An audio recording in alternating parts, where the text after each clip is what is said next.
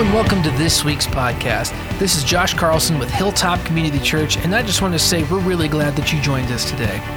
If you're new to the church, make sure to visit us online at hilltopchurchnv.com and fill out one of the online connection cards. We'd love to get connected with you and just say hello. And while you're there, you can also find out more information about the church, get connected in Bible studies, submit prayer requests, and even find other sermons on the website as well. Now, make sure that you have your coffee, have your Bible, and your notepad ready to go, because we're about to get started with today's message. And good morning. It is great to see everyone here this morning. Great to worship with you. If you can, try to find a seat and we can begin a little bit. You know, we've just had an exciting time through this book of Hebrews, and we've learned so much, haven't we? We've kind of looked at the difference between the old and the new covenants, the concept of a human high priest, and the high priest who is Jesus, and the perfect high priest. We've learned about the new covenant and the old covenant in terms of how it set us free and how it has made us into holy people. And then God chases that in us through discipline, right? And faith. We've learned about how faith is, the assurance of things hoped for, the evidence of things not seen. And then we've talked about then God disciplining us as children, and we're supposed to respect that as children to their father. How this discipline that happens in us is something that we should revere. It means that he loves us. And because we know God is good, we know that his plan for us is good. We're going to be taking kind of a different look in terms of teaching as we go through this morning, because a lot of teaching is based on teaching, presenting information. This morning, we're going to kind of hit the other areas. In 2 Timothy 3:16, it says, all Scripture is inspired by God and is beneficial for teaching, for rebuke, correction, and training in righteousness. So we're going to kind of not provide you with a lot of information today, kind of different, but we're going to be doing more exhortation. And this concept of exhortation is I had this down. Pathenorthosis, which means to straighten up again. I like that. Strengthening up again. Getting straight again. And that's where we get correction. And that's kind of where we're going to be going today. And I just kind of want to review a little bit that God disciplines us as children, and that's because he loves us. And the other part of this is that he focuses us towards looking to him, to being conformed into his image, that we could identify and be complete in what Scripture calls his holiness. And we're going to look at holiness this morning a little bit. But the most important thing is the outcome of discipline, and that is righteousness and peace. So God is disciplining us so that we will understand his righteousness, and we can understand what it means to have his peace. So when we talk about discipline, we don't talk about how it's humbling or how difficult it is sometimes or frustrating, but upon what God is building in us for the future. And we need to also understand that God doesn't purposely chasten us in terms of causing events in our lives to make things difficult. He does it because he loves us, and he does it for these particular purposes. So, fasten your seatbelts, open your Bibles to Hebrews 12, and let's start taking a look at our passage for this morning. In Hebrews 12 through 17. I'm going to read through the entire passage that we're going to cover this morning so that we can kind of get a context for what we're going to be breaking down as we move through the passage together. Beginning verse 12, therefore strengthen the hands that are weak and the knees that are feeble, and make straight paths for your feet, so that the limb which is impaired may not be dislocated, but rather be healed. Pursue peace with all people, and the holiness without which no one will see the Lord. See to it that no one comes short of the grace of God, that no root of bitterness springing up causes trouble, and by it many become defiled.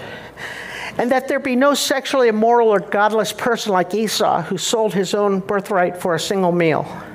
For you know that even afterwards, when he wanted to inherit the blessing, he was rejected. For he found no place for repentance, though he sought for it with tears. So this verse happens right after he's talking about how God disciplines us. And essentially, he's having us be mindful, take action, and pursue direction. Verse 12, it starts out, therefore strengthen the hands that are weak and the knees that are feeble, and make straight paths for your feet, so that the limb which is impaired may not be dislocated, but rather be healed. This is a very powerful passage because note the choice and the responsibility are ours. Someone had brought up at the last service that, God directs our paths. He does, but we have to listen and comply and obey. This is the obedience side of making your path straight. It's not that God hasn't given you direction. Sometimes we just kind of go astray a little bit with it. And so he's saying that we need to recognize what's going on with us. We need to recognize our weaknesses. And he uses the examples of hands, having a firm grasp. When you're serving, complete your service, making sure that you're strong enough, that you have learned enough about where things can go wrong in yourself, that you recognize that and you let God kind of cause that growth within you. And that happens a lot through his discipline when he speaks to us when things aren't going so well. Knees, I like this one. I don't know if you ever hurt your knees before or your legs. When you try to get up or you try to walk, or if you get thrown off course a little bit, if you're on an unsteady path, you can damage your legs. You can do more damage than you did originally. And so what this passage is saying is, strengthen your hands, make sure your knees are solid. And how that looks for in our life is that there are areas of our life that are being impaired maybe by times we haven't listened to what God was trying to teach us. And those areas kind of like make us vulnerable, right? They don't really go away on their own. God keeps teaching us the same lessons. Sometimes some people never learn the lessons. I know there's lessons that have taken me years to figure out.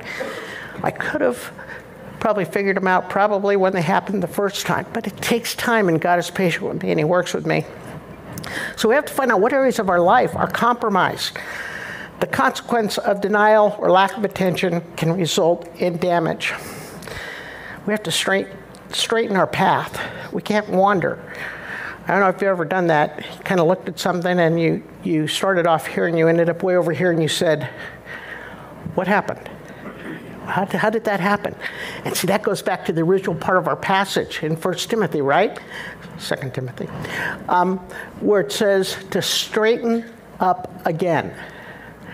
We got to kind of go look at where we're at and kind of change our course. Realize we've gone the wrong direction. And the other thing is, instead of hurting ourselves, when we realize what God is doing in our lives, we have this sense of healing. Now, healing in this passage is not what most Christians like. I mean, many Christians want healing immediately from God, right? They'll come to counseling and they'll say, if you just pray for me, this will be taken care of. My anger problem will be gone. I will no longer rob from my boss, and I will be honest on all of my income tax returns. Unfortunately, there's that conviction that happens from God that we have to be responsive to, sensitive to His Spirit working in our lives. We have to understand it.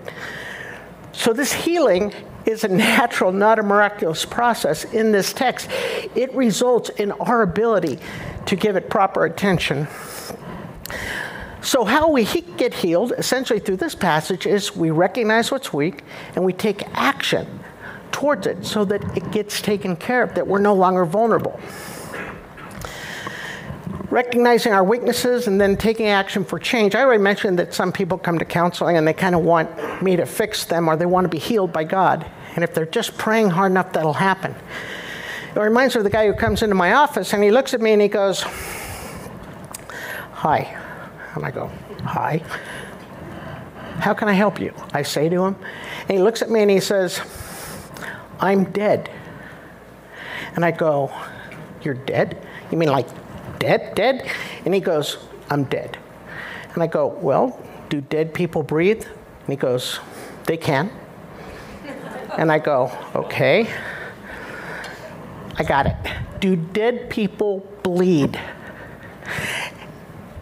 And he goes, "No, they don't." So I hand him a pen, and he takes it, I say, "Poke your finger." He pokes his finger, and blood comes out. And this powerful realization comes over him, and he goes, "I was wrong. Dead people can bleed."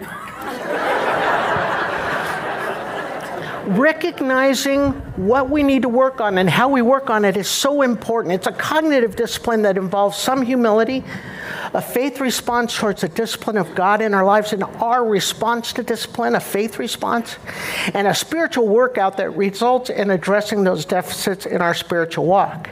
And this is where that verse at the very beginning comes in so convenient, because the Word of God is profitable for teaching, correction, exhortation.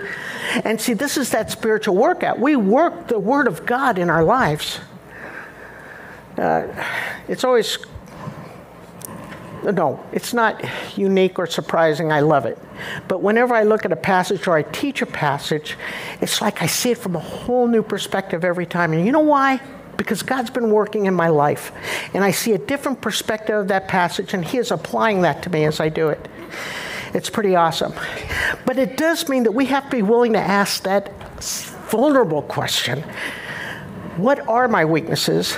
How is God disciplining me? And what is the faith response to His correction? God, I'm going through this. How can I be used? What do I need to learn? What am I doing wrong? What are you trying to show me? Coming from this perspective, we understand the importance of grace, right? Because when we understand the perspective of grace, everything starts kind of flowing together. Because we understand that we're fallible. We're going to make some mistakes. And you know what else? We're going to realize that we are forgiven completely. And that feels really good when you're forgiven, doesn't it? 1 John 1:9 says, if we confess our sins, He's faithful and just to forgive us and to cleanse us from all unrighteousness. And we love that. Don't we like to experience? It's the next part we have a problem with. We realize that others will fall or make life choices in error that will affect us. And that's when we get a little self-righteous, right? That's when extending that grace and that forgiveness gets a little bit more difficult. And if you're feeling like I'm talking to you, I am, because I talk to me too. We all have that tendency to love the forgiveness and the grace, but a little bit more difficult when someone has really wronged us or hurt us to extend that to others. But as we benefit from God's grace, when we realize the power that we are fallible, when we realize the fact that God has truly forgiven us, this isn't just some sort of religious exercise, that this is something that's real, it's genuine. When we realize that, we realize the importance in our life, and we start extending that to other people, something magical happens.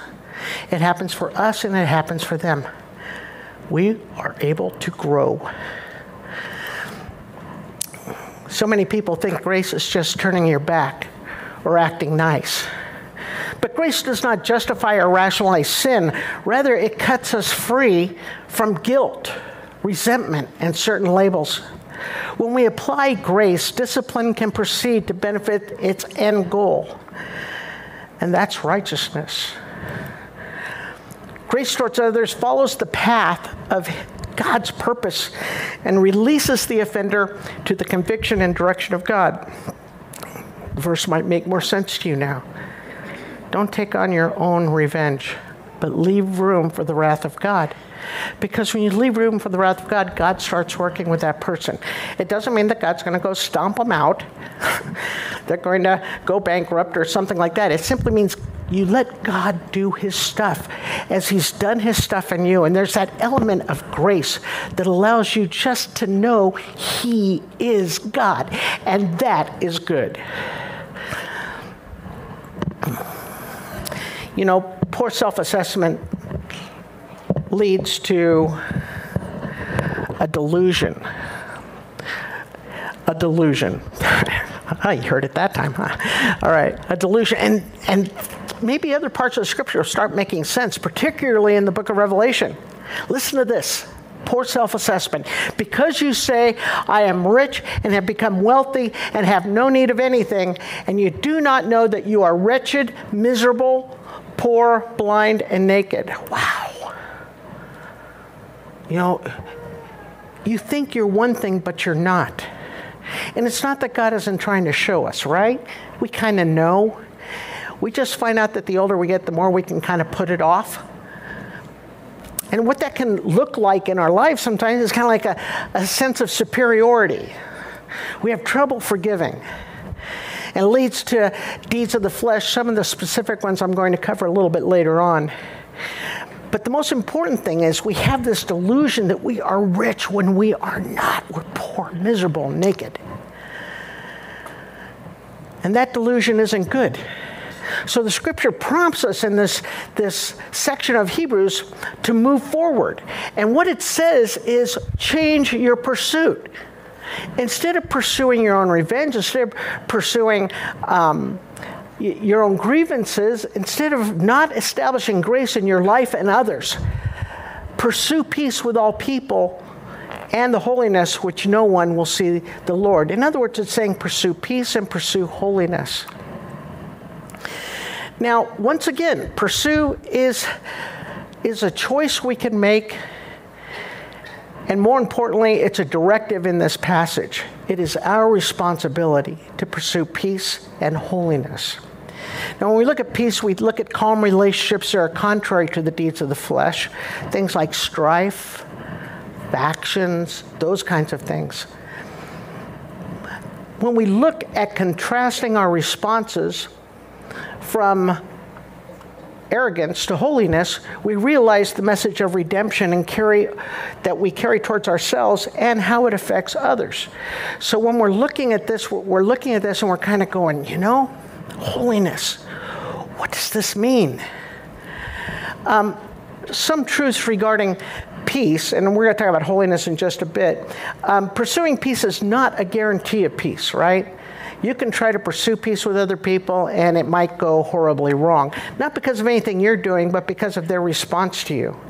There was someone that was trying to reconcile with their brother, and they sent a text just admitting what they had done wrong, and the venom that came back in the response to his text was amazing. There was no forgiveness, there was no grace. And his point was, just keeps praying for him, keeps working on him, those kinds of things. He lets God deal with it. So pursuing peace is not a guarantee of peace. Remember, Jesus did not have peace with everybody. He pursued peace. But when they resisted who God was and what God was doing, they tried to countermand his mission. He stood. He stood and there was conflict. And there's going to be conflict in our life. Jesus said, if the world hated me, it will hate you too. This isn't a, gee, come love me world thing. It's not real. If you think it's real, I'm happy for you. Teach me how it's working for you, because I know that when I address the Word of God, it's like putting something, we used to have this thing, these real Bernie stuff when I was a kid when they treated things, and it was just sting. The Word of God can have that kind of sting for people that are lost in sin. Pursuing peace and holiness is just simply a hallmark of a good witness. It reflects what God has done in our life, and it helps us realize that truth, and then we can show it off to others. Let your light so shine before men that they will see your good works and glorify the Father. When we pursue holiness, when we pursue peace, we're living up to who we are, what He's done for us, and to whom we belong. We realize the truth behind our redemption. Without Christ setting us apart, making us holy, His blood, through His blood, then we cannot see the Lord. That's what this passage says, of which no one will see the Lord. Now, we put that in a much kinder way. Because Christ set us apart, His blood making us holy, then we will see the Lord. That simply means that people that don't receive His blood and don't receive the gospel and don't receive the truth of what Jesus did in our world, on the cross, and after the cross, they can't see God. So it's all the more important that we reflect a sense of genuineness about our faith. The life of the non-believer needs to see a difference in the life of the believer. And then the holiness we pursue, the path to a needed change through Christ. Now, I said I'd talk about holiness a little bit later. It's a little bit later. And the word comes from the word hagios. And what that means is that it's something set apart, something sanctified, something different.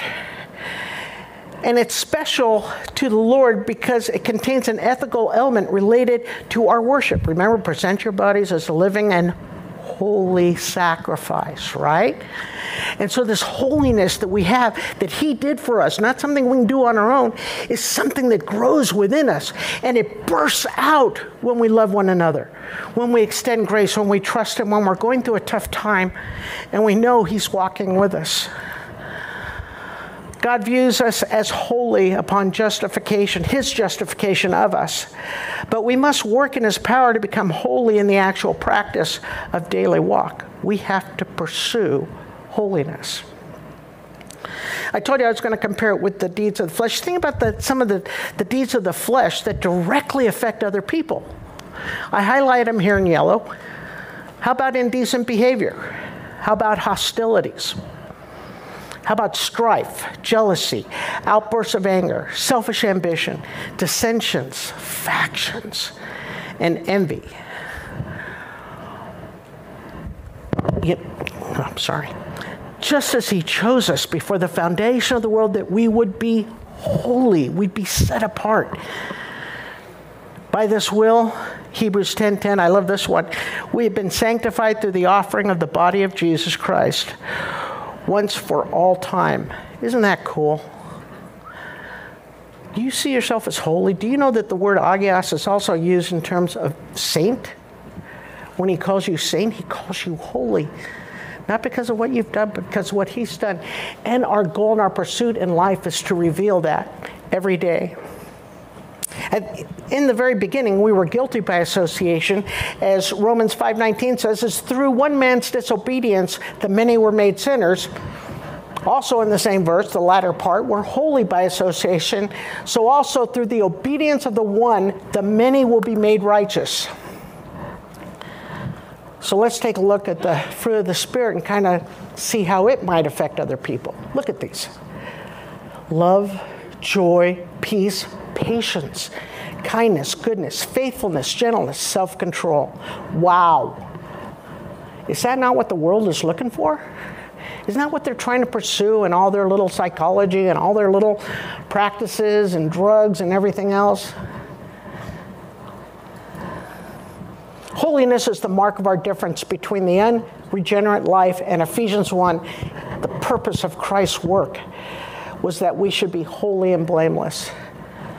It's also the work of the new covenant. Remember, we find this treasure in earthen vessels, that the surpassing greatness of the power may not be from ourselves, but through him. So as this exhortation continues, he says these magic little words. See to it. Maybe you heard your parents say that. See to it that you clean your room. See to it that you brush your teeth. This is not quite on that level, but it's probably the most important verse that we can really use in our lives. And I think you'll see why, because it actually is the center of everything Christians experience.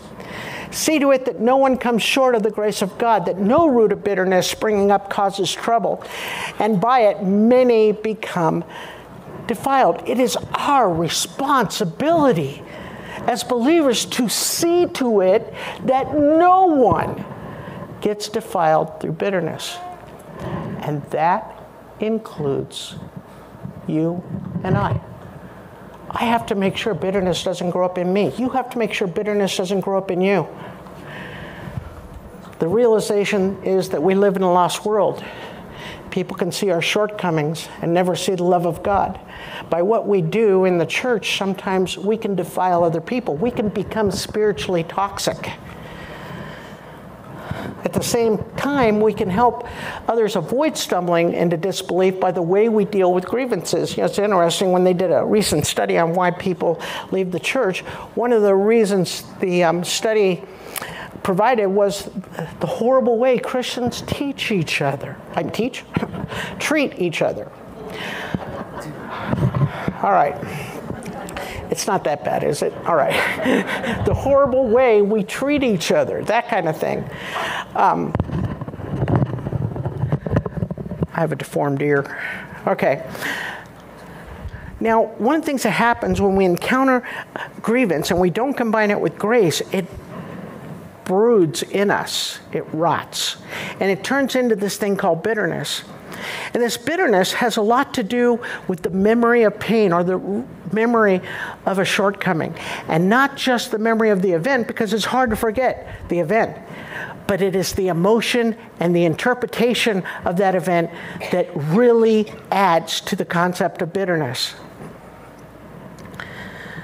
And what this does is this starts to permeate like a fungus in our life, like a cancer, and it evolves into relational deterioration and a perspective of judgment towards yourself and others. It breeds legalism. My mother was 15 when 2 servicemen came to her door on her birthday and told her and her mom that her brother had been killed. Now, my mom had become a Christian about 6 months before that. Her brother had as well. But she saw the brokenness of her parents and her brokenness, and she called the church and she begged them to come visit. They never called. They never visited. She lived with that agony, and that turned into bitterness, and pretty soon she would not put her foot in another church. And yet she'd always push us out the door. You know, she knew it was true, but it was this concept of this bitterness that she wrapped up, and soon it became God. Why would God allow this to happen?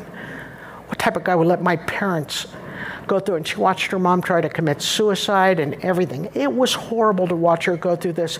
And she dove into alcoholism. And soon, until 4 months before she died, she released that. And her whole perspective on everything changed. Her relationships, her outlook on life. Bitterness defiles.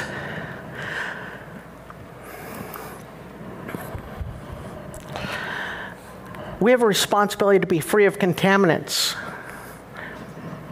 The root of bitterness. How is this manifested? Well, seeking vengeance, gossip, being divisive, evidenced by the presence of passive-aggressive behaviors. You've all experienced that.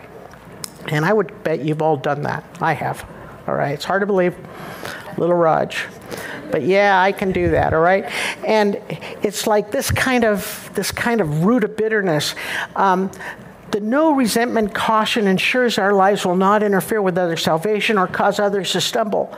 We don't want to contaminate others with our grievances and bitterness towards others. You know, and many times we can kind of wrap that up to a spiritual kind of cloak, right? Oh no, I forgive them. They're fine. They can't help it that they're rotten human beings, and they're probably going to die a miserable death, hopefully in the next 2 weeks. You know, but I'm praying for them. Oh baby, I'm praying for them. Our tech pastor, who I love, Josh, puts this. Gave me this illustration. He says it's like spiritual deodorant. You know, you're trying to cover up the real smell. What's really going on? So now we can kind of see the importance of the association between grace and bitterness. Grace relieves bitterness. It helps us see what is defiling us and defiling others, if we're open to it, if we have a sane assessment of ourselves. What this means is we have to take a mental inventory and clean out the past. The reason why I said this passage was so important for Christians and why it was so significant is this is the number one cause of impairment for Christians. It affects their marriage, their family, and other relationships. It affects their self-concept. There's nothing like being a victim, is it? Our perception and our ability to trust others and God, it deteriorates our pursuit of the future self that God has in mind of you, that you will be holy in His sight, and stifles the fruit of holiness we've achieved through Christ. We're so busy being hurt. I hate the term brokenness, even though I just used it. I don't like the term, Christians using that term, because that's not what it's talking about in the Bible. It's talking about broken and contrite heart. God won't despise. But we use it like we're somehow damaged, like something can't come back. Well, this scripture gives us good news. We can be healed simply by giving attention to it, addressing it, and allowing God's grace to work its stuff. It's wonderful, wonderful stuff. And that's why the New Testament focuses on mitigating or resolving or interfering with resentment, right? Love does not keep lists of wrongdoing, right? No account of wrong suffered. Let love be without hypocrisy. Hate what is evil. Cling to what is good. Romans. Wow. How many times do we have to forgive our brother, Lord? 70 times 7. If you don't forgive others, your Heavenly Father will not forgive you. That's the anchor, huh? We just don't get to bathe in it. We get to share it. We get to share it. Colossians 3 doesn't give any room. Bearing with one another and forgiving each other, whoever has a complaint against anyone, just as the Lord forgave you, so you do also. So that's what it means to love God. It means to love yourself, giving yourself grace and understanding that He is working with you and disciplining you. It means that you offer the same grace to other people and allow God to work through them. It's a very cool thing. But He moves on. He keeps going. If you thought you were getting through this easy, you're not. He moves on to the next category. And the next category goes like this, that there be no sexually immoral or godless person like Esau, who sold his own birthright for a single meal. For you know that even afterwards, when he wanted to inherit the blessing, he was rejected, for he found no place for repentance, though he sought with it with tears. So we find out now that these contagions I've been talking about have a lot to do with things that are going on around us, people that we accept in our midst. Why is this so important? We know, right, that we live in a culture that demands that we change our belief system. Many churches have jumped on board with it, by the way. If you haven't noticed, the Pope has jumped on board with it. But we can't do that because we're social human beings. That's why we have fellowship. That's why we worship together. That's why we pray for one another. That's why we bear one another's burdens, because we're social people. And the Spirit amongst us works as an organism. But it can work the other way too. You can allow false teachers in. You can allow people who are sexually immoral in. You can listen and allow different teachings and philosophies in. It's a contagion. It's something that starts working in you and undoing what God has done. Forsaking the purposes of salvation for the flesh. Now, we all give into the flesh every now and then, and God calls us back, and we go through this discipline process. I'm talking about the people that don't. So we have to first of all make sure, one, we're not the person that's sexually immoral or the person that sells out their faith for a moment of pleasure. And if we find that that is true, which it can be, we have to straighten up, right, again, and get on the right path. It's very doable. So he gives the illustration of Esau. And Esau and his brother, Jacob, were always at each other. And one day, Esau, who was considered very hairy and a man of the wilderness, a wilderness man, he's out and he's hunting. And he's hunting and hunting, and he comes back, and his brother Jacob has fixed the best stew. And so he's there and he's going, oh, I'm famished. Let me have some of that stew. And Jacob, who is considered to be the person that likes to stay in where the tents are, where people are, obviously a pretty good cook, he's sitting there. He's going, okay, let me sell it to you for your birthright. And Esau says, my poor brother. He doesn't realize that he doesn't have the power to give away a birthright, and I don't. That's Dad's. So, sure, let me have my meal. He eats his meal. Sure enough, it comes around. Sorry, I have a deformed ear, like I said. Let's see. comes around that his dad looks at Esau. Isaac looks at Esau and says, hey, Esau, I want to give you your birthright before I die. Go out, catch some game, let's have dinner, and I'm going to give you your birthright when you come back. Well, Mom hears this, and this is a dysfunctional family, by the way. Dad likes Esau. Mom likes Isaac. I'm sorry, Jacob, thanks. Little dysfunctional. But what happens is, while he's out, Mom goes, come on, let's get some hair and put it on your face and make you all hairy. Dad's blind. Let's go in there and get the inheritance. In fact, she goes so far as she cooks a really nice meal. So, he thinks this is all fresh stuff. And sure enough, Isaac gives Jacob the blessing. Little Esau comes in after hunting, working hard. He's all ready to have his blessing and says, I already gave it to you. No, you didn't. Finds out that he gives it to his brother. He's mad because his brother stole it. He never realizes that he gave it away, that he didn't value it.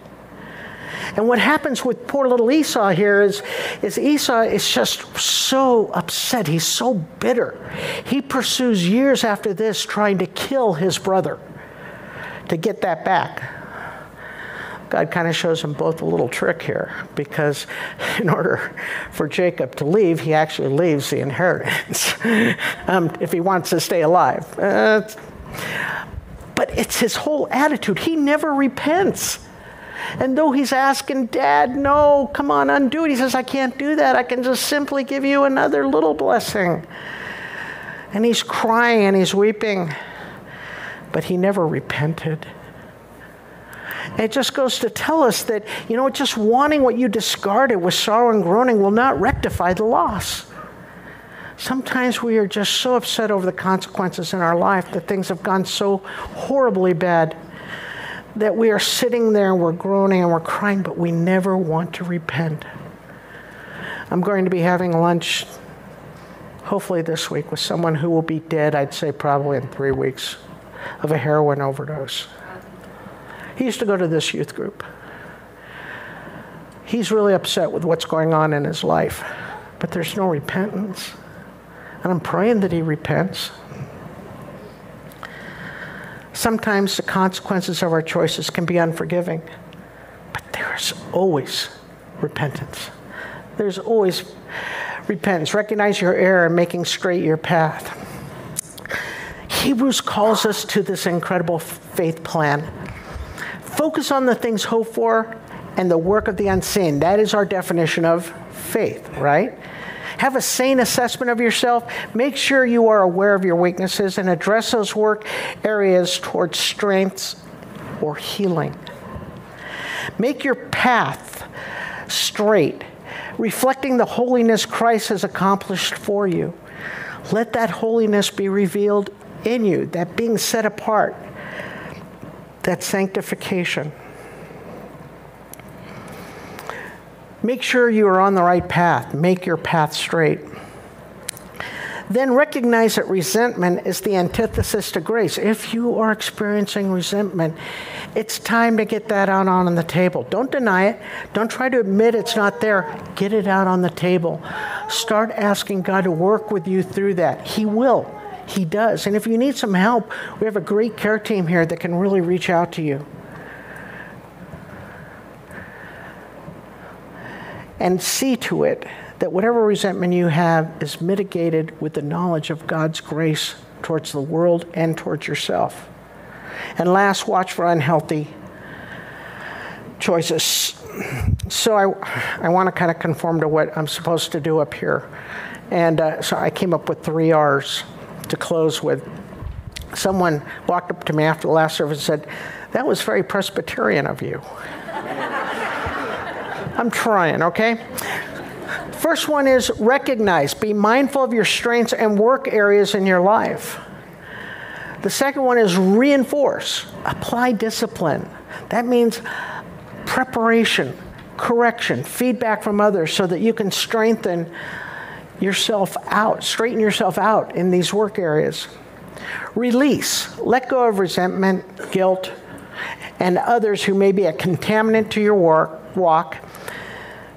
The enticements of others who walk and pursue the flesh. Avoid those contaminants. Pursue peace and reveal God's holiness in you. Would you stand and pray with me?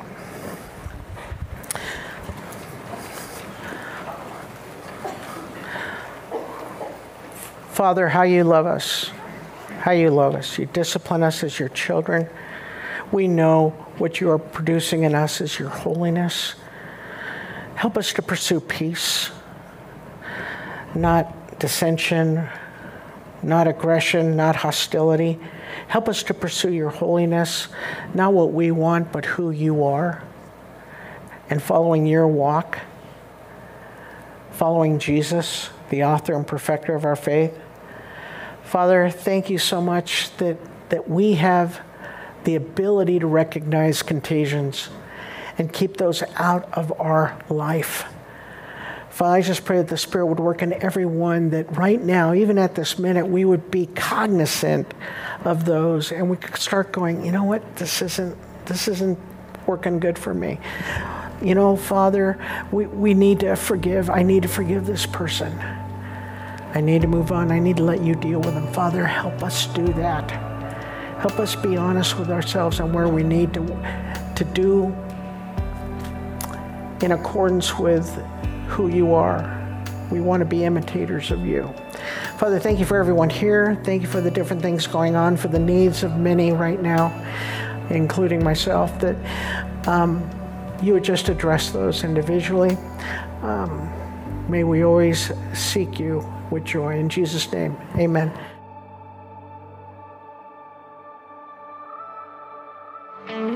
Thanks for tuning in and joining us today. We hope that this message encourages you to continue taking steps towards seeking and understanding God's truth. The dream is that Hilltop is a home for the growing family of God, and we're so glad that you are a part of the family.